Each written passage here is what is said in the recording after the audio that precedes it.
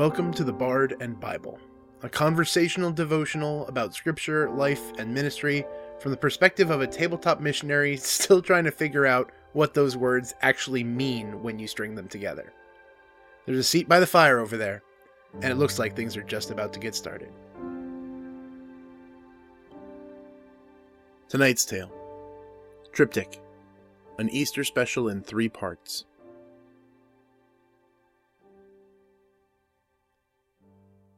Part 3. The Disciple. 8 days. 8 days they had been telling him stories about his return. 8 days telling them it's about time they get over themselves and accept that he's gone. Oh, that it were true, but no. They had enough troubles now living in the aftermath. He didn't want to be too hard on them. Grief is a terrible beast that robs all people of their senses. Tricks of the light can turn into angels. Misheard and misremembered conversations turn into glorious proclamations. Even Peter's corroboration could be explained if only they were up for thinking properly. How many times had he rashly acted or spoken before his mind could catch his mouth that was already days down the road? He remembered when Simon had become Peter. Remember how quickly the words of praise were followed by, "Get behind me, Satan." No, he wouldn't allow himself to fall victim to false hopes and the dreams of the grief-stricken. He couldn't. Hadn't they been through enough already? Had they already forgotten that talk like this is why so many had to be running since that day? Talk like this would get powerful people looking in their direction again, and nobody needed that. He would tell them so when they got together later. Let this talk of Messiah and resurrection fade into the noise of the dozens of would-be messiahs that had risen and fallen to silence and anonymity.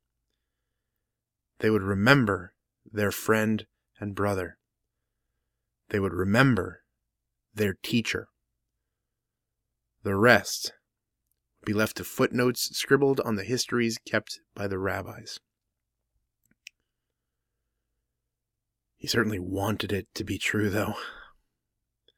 He spent a lot of time lately thinking about the good times, thinking about long conversations over the scriptures and equally long ones about nothing at all.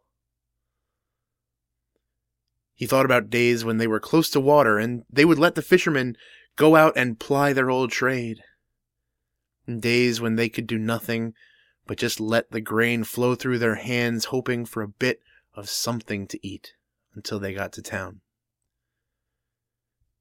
They were the best times of his life.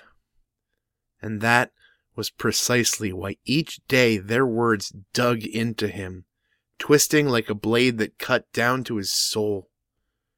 Let the body remain buried, so that the hole in his chest might start to heal. Those times were gone. There was no reason to let them be anything other than happy memories for dark nights when the fire wouldn't catch and he needed something to keep warm. As he entered the room, sure to lock the door behind him, they were already on him. They were saying, "Has anyone heard from him since then? I want to know what happens next. Thomas, have you seen him yet? Has he said anything to you?" He sighed heavily. "I have not heard him, nor have I seen him. I am of the mind that I will not, nor cannot, do anything with him again, since they buried him." Tears were beginning to well up in his eyes. "I will not believe any of your foolishness until there can be no room for doubt. We have been over this." Fine. His wounds. Yeah, we all saw them, raw and vile. Until I see them here before me, those things that you all seem to have forgotten they gave him, those things they will likely give us gladly if they knew we were still meeting like this, those blasphemous wounds nobody should be forced to endure. If I see those, I will listen to you. But until I do, will you please just be quiet? And then he walked in. Through a door that could not be opened, he walked in. Jesus was there with them. He showed Thomas where each wound still remained. Do you still not believe? Thomas was shaken, fell to his knees. My Lord and my God.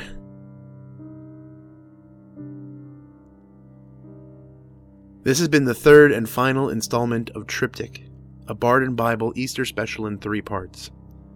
We hope you have enjoyed this series, and hope you walk out of the darkness and into the light of a world that can remember that the Savior lives.